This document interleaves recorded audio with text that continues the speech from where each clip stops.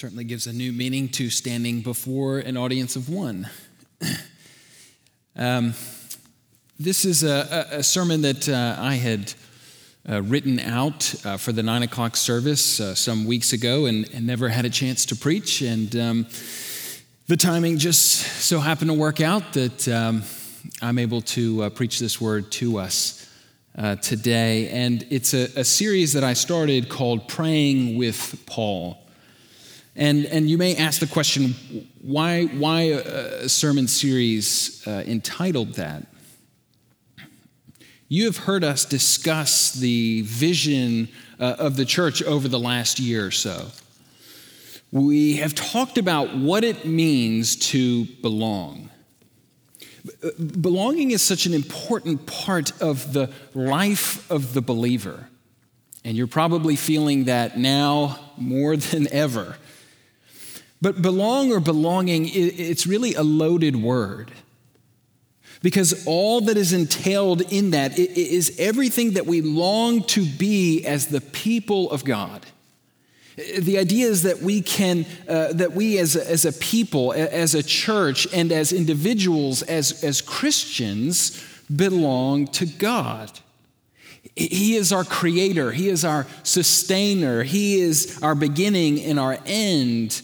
And when the trumpet sounds and the end of days comes, every knee will bow in heaven and on earth, and every tongue will confess that Jesus is Lord.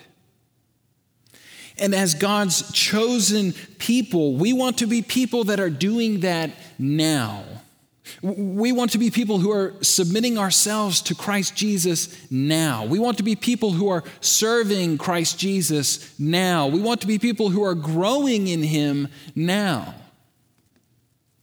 And we know that we were not created to be on our own. God has given us fellow believers who are all heading in that same trajectory.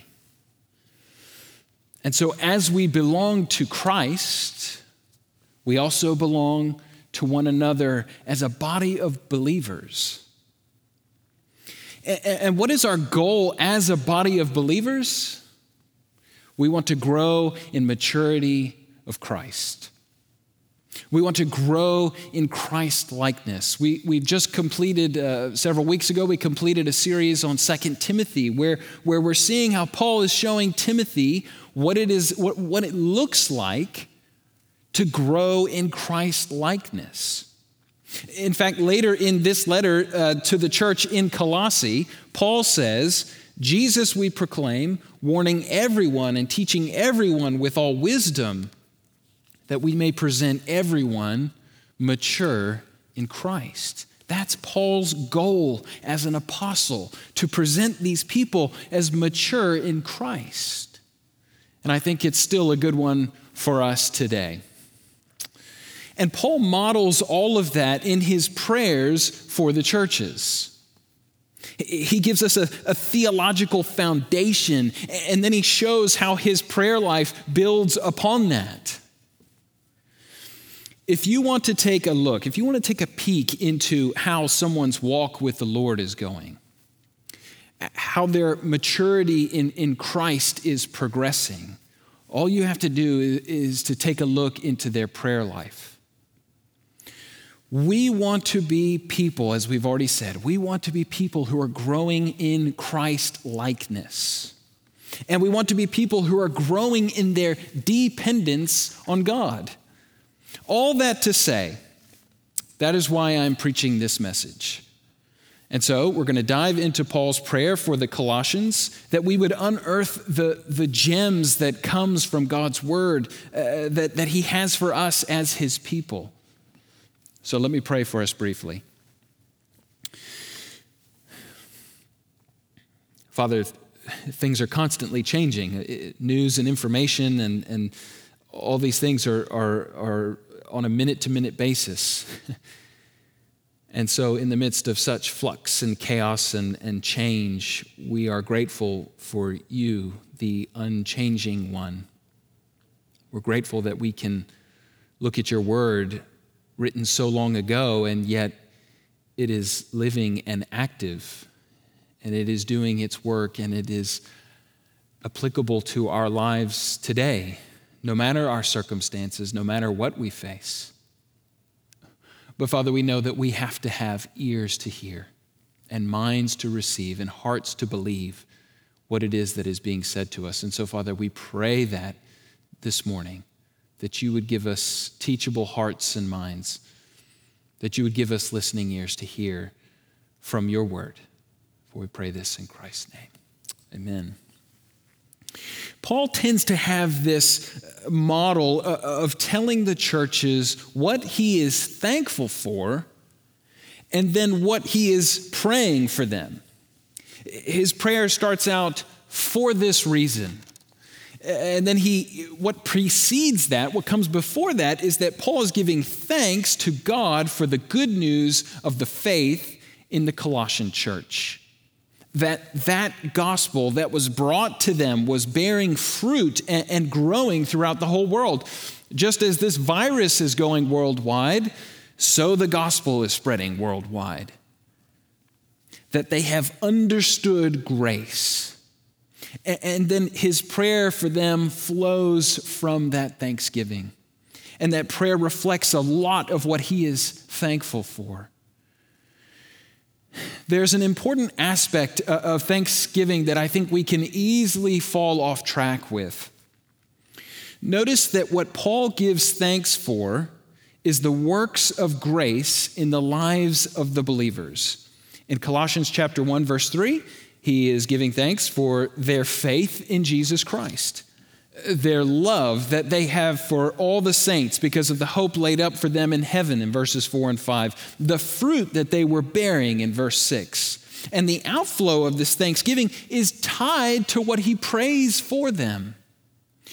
So he says, we are thankful to God for your faith. So we pray God fill you with the knowledge of his will, verse 9, which builds your faith. We are thankful to God for your love because of your hope laid in heaven. So we pray God give you special wisdom and understanding, again, verse 9, which continually reminds you of that hope and that future. We are thankful to God for the fruit you are bearing. So we pray God help you bear more fruit. There are these direct ties between his thanks and his prayer requests. Something I don't think I consciously consider much. I tend to give thanks for the things that I'm thankful for, and then I just move on to whatever requests that I have that I want to present. And they're not usually connected with each other. And sometimes Thanksgiving is totally forgotten. Warren Wiersbe, in his commentary on Colossians, tells of a ministry student in Illinois who was part of a life-saving squad. And in 1860, there was a ship that ran aground on the shores of Lake Michigan. And a student by the name of Edward Spencer, he waded in again and again into the frigid waters of Lake Michigan, and he rescued 17 passengers of this ship. In the process, his health was permanently damaged, and some years later at his funeral, it was noted that not one of the people whom he had saved attended that funeral or even thanked him. Thanksgiving often sets my mind before I make my requests. It helps me focus, and it even sometimes changes my attitude for whatever it is that I'm about to pray. Now, what is it that we're learning from Paul's prayer this morning? Praying for knowledge and perseverance. We all want to know the will of God for our lives, don't we? How often have I heard people say, I just want to do the will of God. I just want to do the will of God. When presented with which university to attend, when presented with several job opportunities, when facing decisions of what city to live in, or facing decisions about large purchases, or in days like today, like what to do when there is global chaos. We want to know God's will for us. Now, none of these things, of course, are bad in and of themselves. There are certainly ways in which God leads us in some of these things. And there's certainly a wanting to be sensitive to that. But I think we tend to stress more over the decisions themselves than over how we will be in those things. If I go to that college, will I look for good, godly community, or will I just look for, the party scene? If I go with this job over that one, will God be displeased with me and punish me? The last sermon I did in this series, we were looking at the sovereignty of God in relationship to all these things. And the thing is that God's not sitting in heaven thinking, man, he chose the wrong job. Man, I thought I made it abundantly clear I wanted him to go with the other job. God will teach us lessons with any of those decisions. That's not the issue here, though. That way of thinking, it encourages us to think that God's will is primarily in terms of my future, my vocation, my needs. And that is often another form of self-centeredness. And it takes away from how the Bible primarily speaks about the Lord's will. Consider these passages. Psalm 143, verse 10, "Teach me to do your will, for you are my God. May your good spirit lead me on level ground."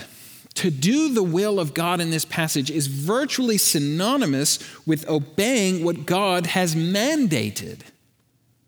What God has mandated is his will, and our responsibility is to do it. The psalmist doesn't encourage us to find God's will. He assumes it is already known.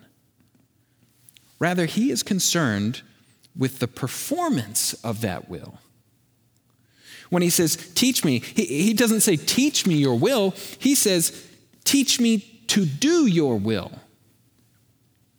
Paul exhorts the Christians in Rome, do not conform to the pattern of this world, but be transformed by the renewing of your mind.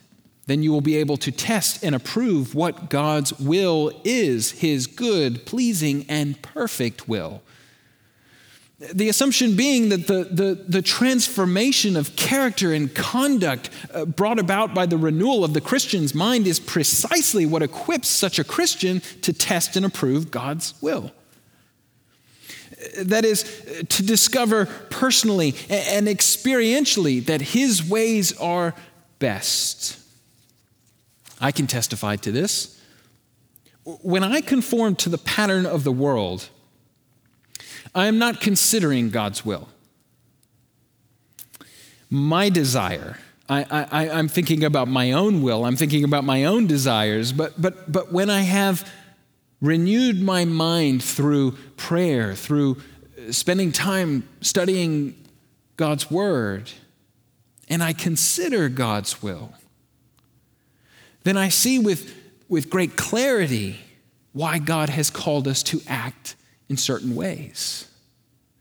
When my wife and I are having a vigorous discussion about something, I'm often not considering what God's will is. I want to make my point because it is a darn good one, and that is important to me, even though it is very often not a good one or an important one. But if I have considered how I am to treat my wife, if I have thought about what it means to love my wife, I can lay my weapons down and not say the inflammatory thing that I know will set her off. I can say the gentle thing. In 1 Thessalonians, Paul writes, "It is God's will that you should be sanctified. And again, rejoice always, pray continually, give thanks in all circumstances, for this is God's will for you in Christ Jesus." It is silly to pretend to seek God's will for your life in terms of a marriage partner or some form of Christian vocation when there is no deep desire to pursue God's will as He has already kindly revealed it. And He's revealed it to us by His Spirit, as we see in the second part of verse 9 of Colossians chapter 1. That's what Paul is praying for this Colossian church, partly because there's always the threat of syncretism and pluralism of the day. We so often want to, we don't want to stand apart. We don't want to look too different. The danger is in potentially reducing Christ in any capacity. And so Paul is praying against these things by praying that they would grow in the knowledge of God's will. In fact, in the next chapter, Paul tells the Colossians, see to it that no one takes you captive through hollow and deceptive philosophy, which depends on human tradition and the elemental spiritual forces of this world rather than on Christ. For in Christ, all the fullness of the deity lives in bodily form, and in Christ you have been brought to fullness. He is the head over every power and authority. Paul prays that they may be filled with the knowledge of the will of God, a knowledge that consists of wisdom and knowledge of all kinds at a spiritual level. How else will they withstand the pressures of the surrounding pagan culture? How else will they think like Christians and bring their minds and their hearts and conduct into conformity with God's will?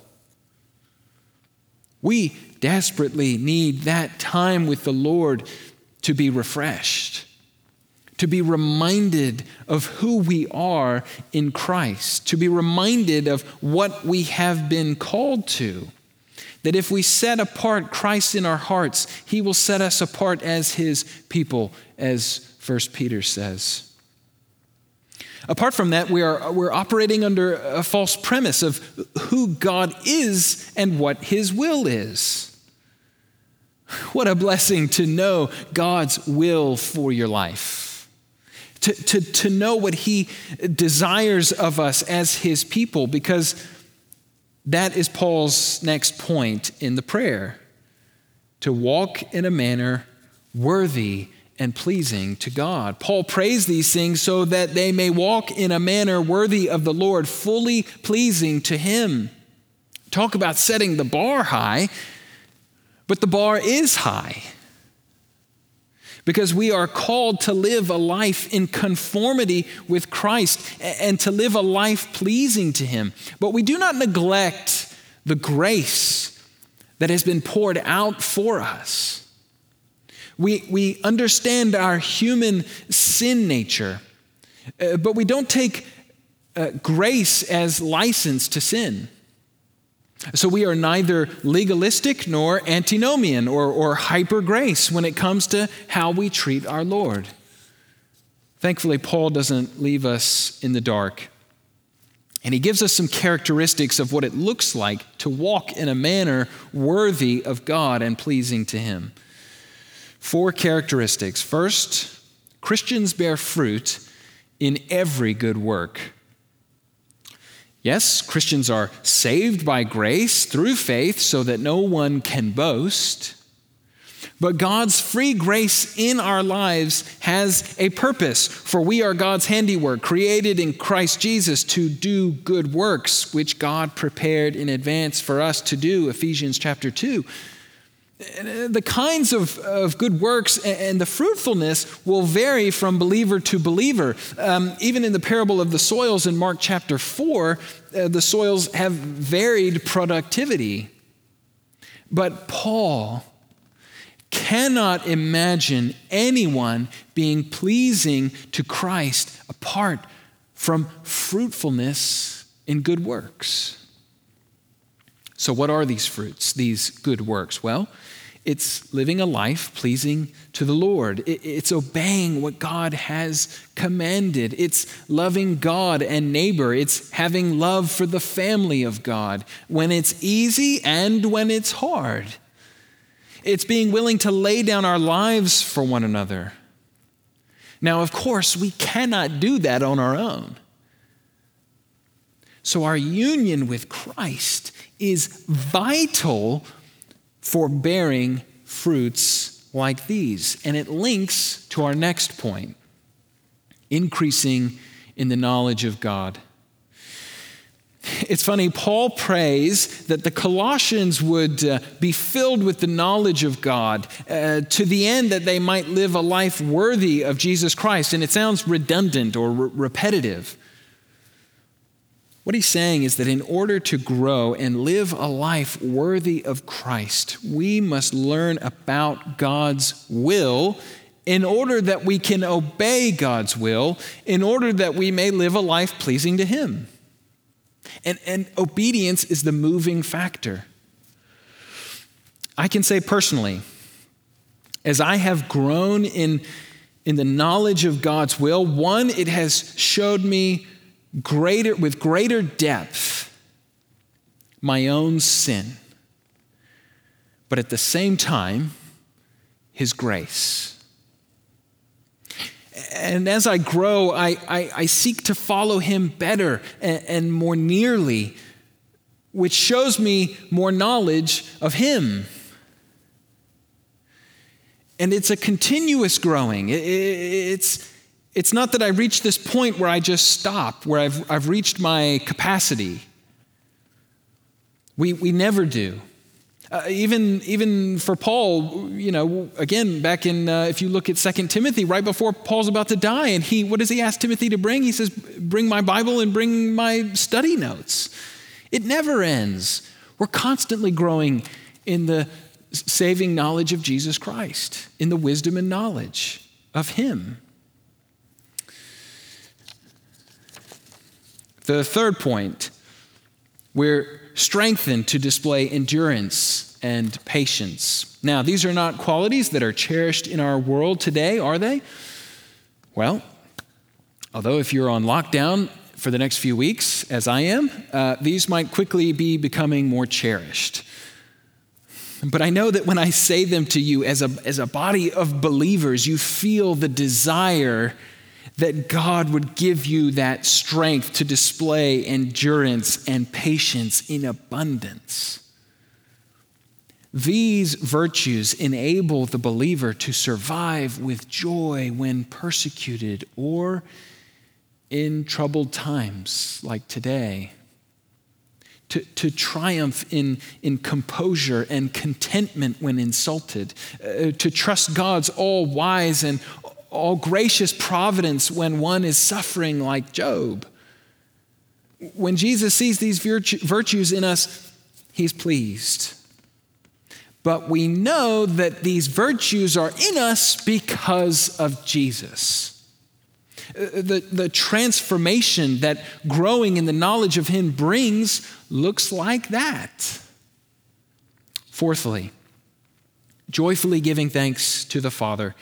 He has rescued us from the dominion of darkness and brought us into the kingdom of the Son He loves, in whom we have redemption, the forgiveness of sins. Often we need to remind ourselves of what it is we are saved from and what we have been saved to. Perspective it's a great asset as it relates to thanksgiving. We can forget that we needed saving, that we were incapable of saving ourselves. We begin to think we still need to earn our salvation with God. We trick ourselves to thinking God has given us a little boost, now it's up to us. No, it's His work. All of it is His work. From cradle to grave, He does the work of salvation. The question is, what will be our response to it? Paul prays constantly for these Christians that they be filled with the knowledge of God's will. Then he tells them the purpose of his prayer. He wants them to live a life worthy of the Lord, pleasing to him. And Paul assumes that such a life is utterly impossible unless there is a growing and spiritual grasp of what God's will is. So Christians, consider the work that he has prepared in advance for you. Consider the knowledge that he has made available for you of himself. Consider the strength of endurance and patience that he wants to equip you with. When these things come together, we are overjoyed. We are overjoyed at what God has done for us through Christ. We cannot help but be overjoyed with praise and thanksgiving. If you are sitting at home and you are wondering where God is in all of this mess and all of the chaos and the confusion, he is revealing himself to you through the preaching of his word. He is revealing himself to you through his holy scriptures, through the body of believers that you interact with while socially distancing. He is drawing you to himself so that you will grow in the knowledge of him, that he alone will be your comfort and strength, and he will equip you with all that you need for the good days and the hard days, for the ups and the downs. That we would live lives that are pleasing to him, belonging to him, belonging together. Let's pray.